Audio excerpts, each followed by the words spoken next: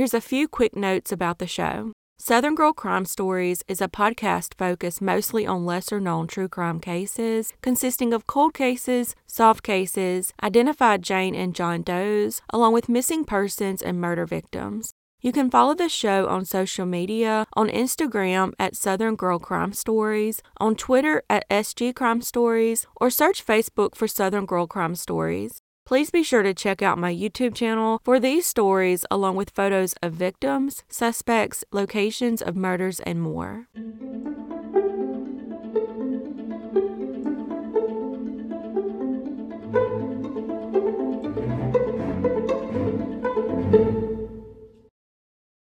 Betty Kemp Smith was born on December 15, 1947.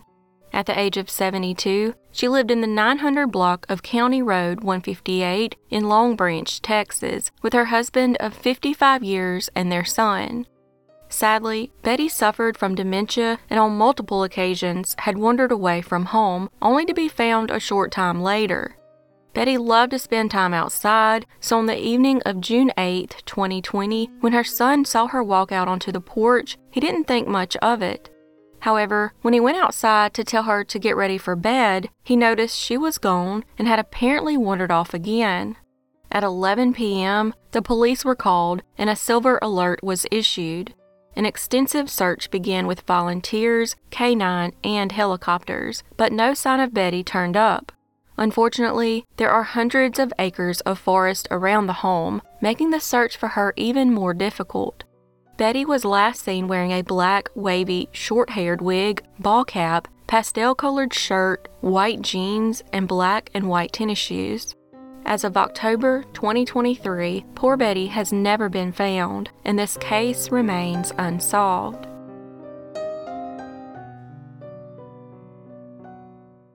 Brian Thomas Vargo was born on September 8, 1955. At the age of 20, he lived in an apartment with two roommates at 1201 Tennon-Ford Road near Lakeshore Boulevard in East Austin, Texas.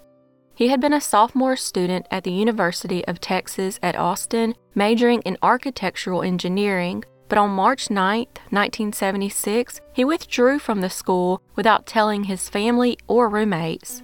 A few months later, on July 30, 1975, Brian was arrested for possession of marijuana and served 30 days in jail. After being released, he was put on probation. It's not far-fetched to think that this might have affected him greatly and led to the next series of events. At this point in his life, he was still trying to figure out who he was and decided to go on a self-guided tour of Colorado.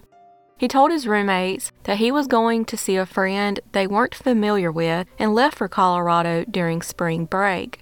While in Colorado, his white Mazda RX-2 broke down and he didn't think it was worth the money to fix, so he left it with an unknown mechanic whom he promised to sell it to. He then took a bus to his parents' home in Houston, Texas, to obtain the title for the car. His mother and aunt then drove him back to the bus station in Katy, Texas, so that he could head back to Colorado. Before being dropped off, he told his family he had plans to work at a dude ranch after the car was officially sold. I want to mention a couple of things in this case that are unclear. First, his family never saw him with the title to the car and are unsure if he ever found it. All they know is they heard him in his room shuffling through papers.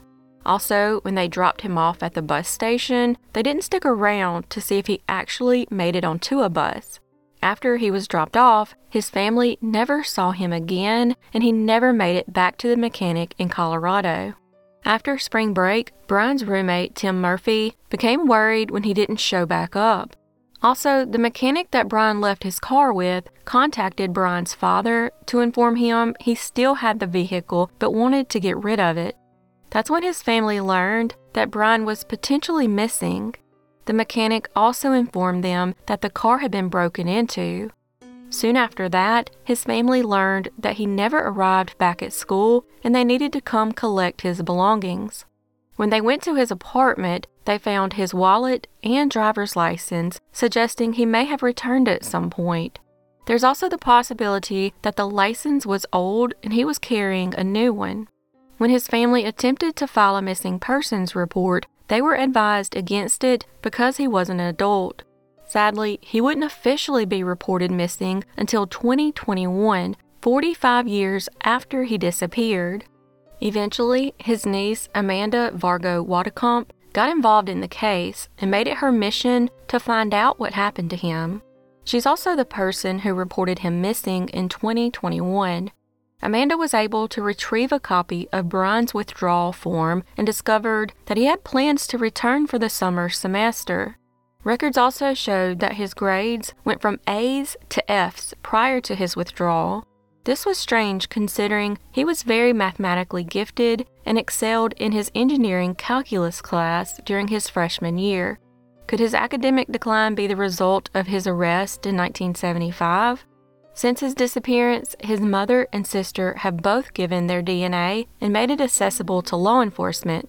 In February 2023, his mother turned 100 years old and is still hopeful for answers in her son's case. However, since his disappearance, there's been no activity on his social security number, but here's an aged photo of what he might look like today. Sadly, as of October 2023, Brian has never been found, and this case remains unsolved.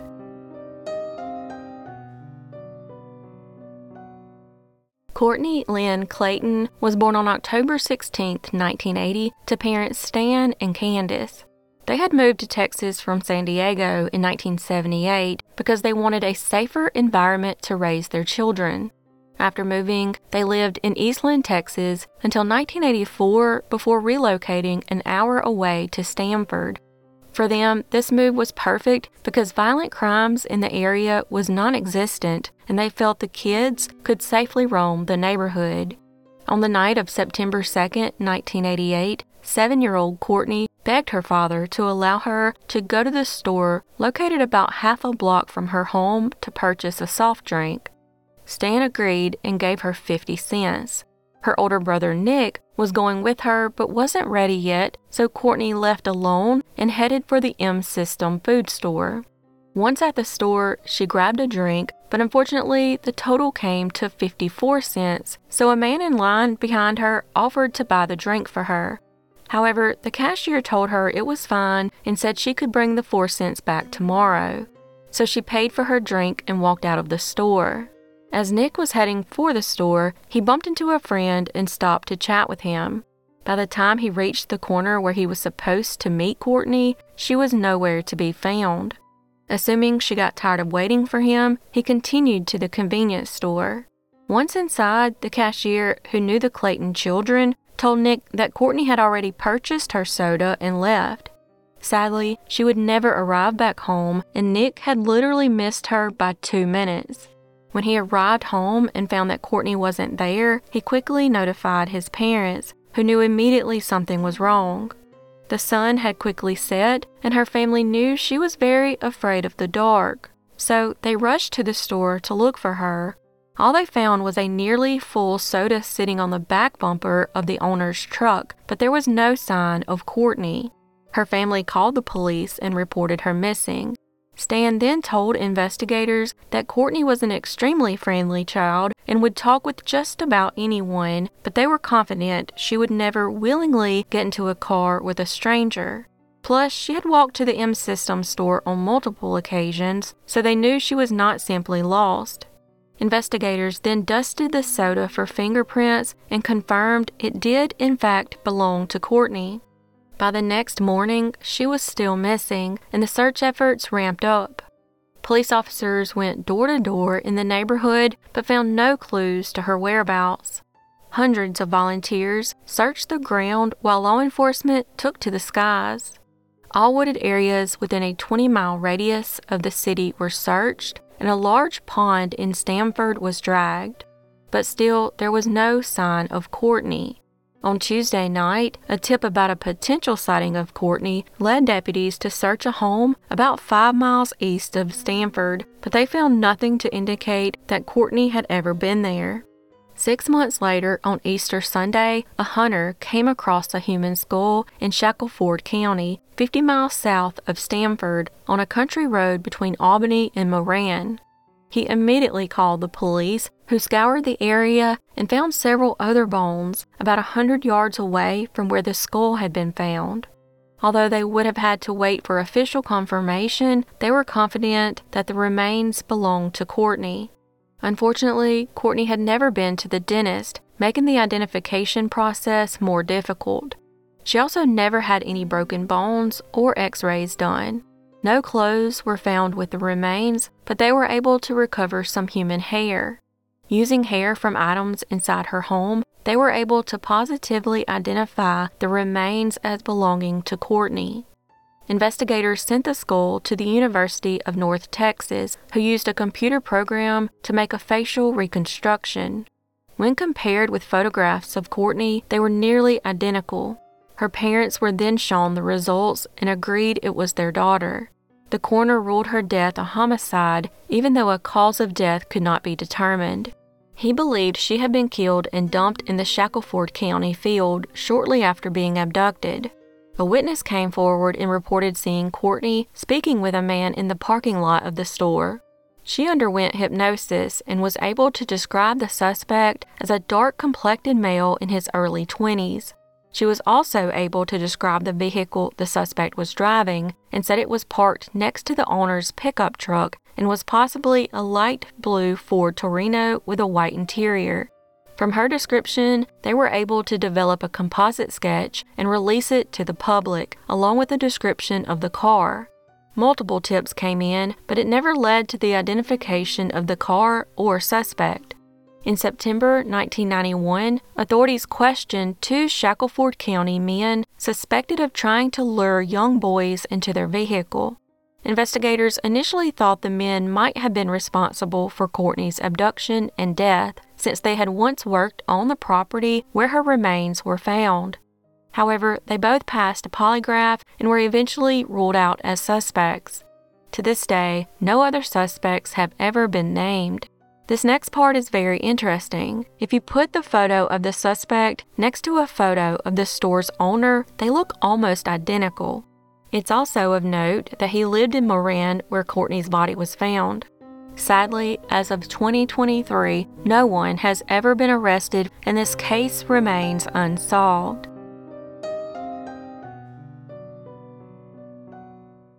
Six-year-old Noel Rodriguez Alvarez lived in the 3700 block of Wisteria Drive in Everman, Texas, with his mother, stepfather, 4 biological siblings, and twin half-siblings. Sadly, Noel was born with multiple disabilities, including speech delay, chronic lung disease, and esotropia, which means a person's eyes turn inward toward their nose. On March 20, 2023, Child Protective investigators notified the police after it was brought to their attention that Noel had not been seen in a few months. When officers arrived at the home, his mother, Cindy Rodriguez Singh, told officers that Noel was living with his biological father in Mexico and hadn't been there since November. They would soon learn that Cindy told others varying stories about Noel's whereabouts. Some people were told he was living with his aunt in Mexico, while others were told she sold him to a woman in a grocery store parking lot. Investigators looked into each of these stories and determined they were likely false. 5 days later, on March 25th, authorities issued an Amber Alert. That same day, Noel's family boarded a Turkish Airlines flight to Istanbul. Investigators found the timing very suspicious and quickly changed the Amber Alert to an Endangered Missing Persons Alert. The family's final destination was India, where Noel's stepfather, Arshdeep Singh, was from. After tracking down Noel's biological father in Mexico, they determined he was deported before Noel was born and had never even met him. The last time Noel was seen in public was in October of 2022 when Cindy gave birth to twins. However, the owner of the family's home told police he had actually seen him on Thanksgiving Day 2022. Relatives would eventually come forward and tell police about the abuse Noel suffered at the hands of Cindy. They even witnessed her say that Noel was evil and possessed with a demon inside him, and she feared he would hurt the newborn twins. in November 2022, Cindy applied for passports for herself and 6 of her children, but not one for Noel. Arshdeep then stole $10,000 in cash from his employer to pay for their plane tickets to India. Clearly, they planned to never return. After they fled, the police searched the property and found that the family was living in filth in a shed in the backyard. Inside, there were piles of clothes and junk and even a homemade altar. They also found that Cindy paid to have a new concrete patio poured on the property right around the time they fled the country. After removing the concrete slab, the dogs were alerted to the presence of remains. However, no physical evidence or remains were ever found, and investigators believe Noel was dumped elsewhere and the new concrete poured to hide evidence. Police are now working with federal authorities to have Noel's mother and stepfather extradited back to the U.S., but as of today, the family remains in India. In the meanwhile, the search continues for Noel, who they now believe is deceased, and since his disappearance, they've covered over 500 acres of land. The city of Everman named a new playground at Clyde Pittman Park after Noel. The playground has special equipment meant for children with disabilities like Noel and will also include the installation of a memorial plaque detailing his story. Sadly, as of 2023, Noel has never been found, and this case remains unsolved.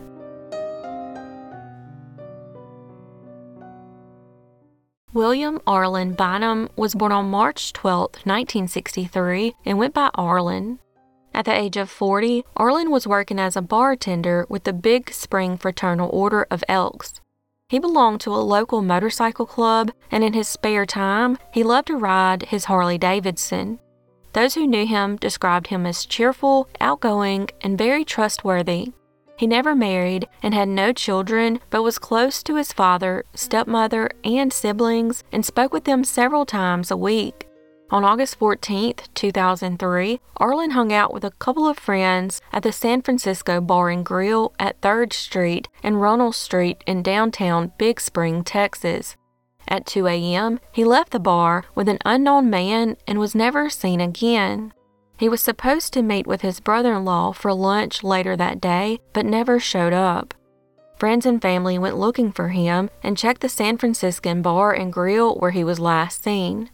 2 days later, they found his truck parked across the street from the bar, still in the same spot he left it. At that point, they reported him missing. Many rumors began circulating about his disappearance, such as his body being put in an abandoned oil, gas, or water well somewhere in Howard County.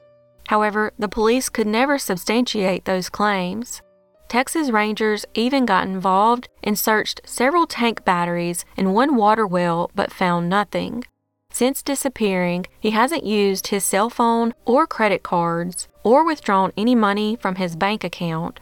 The Midland forensic team was brought in to check Arlen's apartment and truck. However, the evidence collected was compromised at a local lab and deemed unusable. In 2003, homosexuality wasn't as accepted as it is today, and his mother, 83-year-old Deanna Hartford, believes that's what led to his disappearance. She said he always felt ashamed of his sexuality. Sadly, in an attempt to be accepted and make friends, Arlen was known to party and do drugs at times. His sister wonders if he owed somebody drug money and couldn't pay. At this point in the case, Detective Jim Ryder has questioned over 100 people, but it hasn't led to Arlen's whereabouts. 2 persons of interest agreed to take polygraphs, and both failed. Investigators now believe the 2 men were either directly involved or know what happened to Arlen and are just too scared to tell the truth. In June 2008, authorities raided a farmhouse north of Big Spring that allegedly turned up illegal weapons but found no signs of Arlen. Strangely, on May 15, 2008, a court-ordered death certificate was created and listed an actual date and cause of death. Does that mean investigators know what happened to Arlen but are still keeping it a secret? The cause of death is listed as blunt force trauma, and the date of death is listed as August 12th, while the date of injury is listed as August 15th.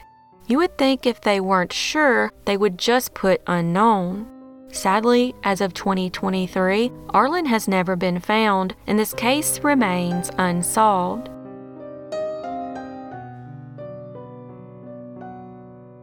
Thanks for joining me today on Southern Girl Crime Stories. Please be sure to check out my YouTube channel for these stories, along with photos of victims, suspects, location of murders, and more. As always, your support is very much appreciated, and I look forward to seeing y'all next time.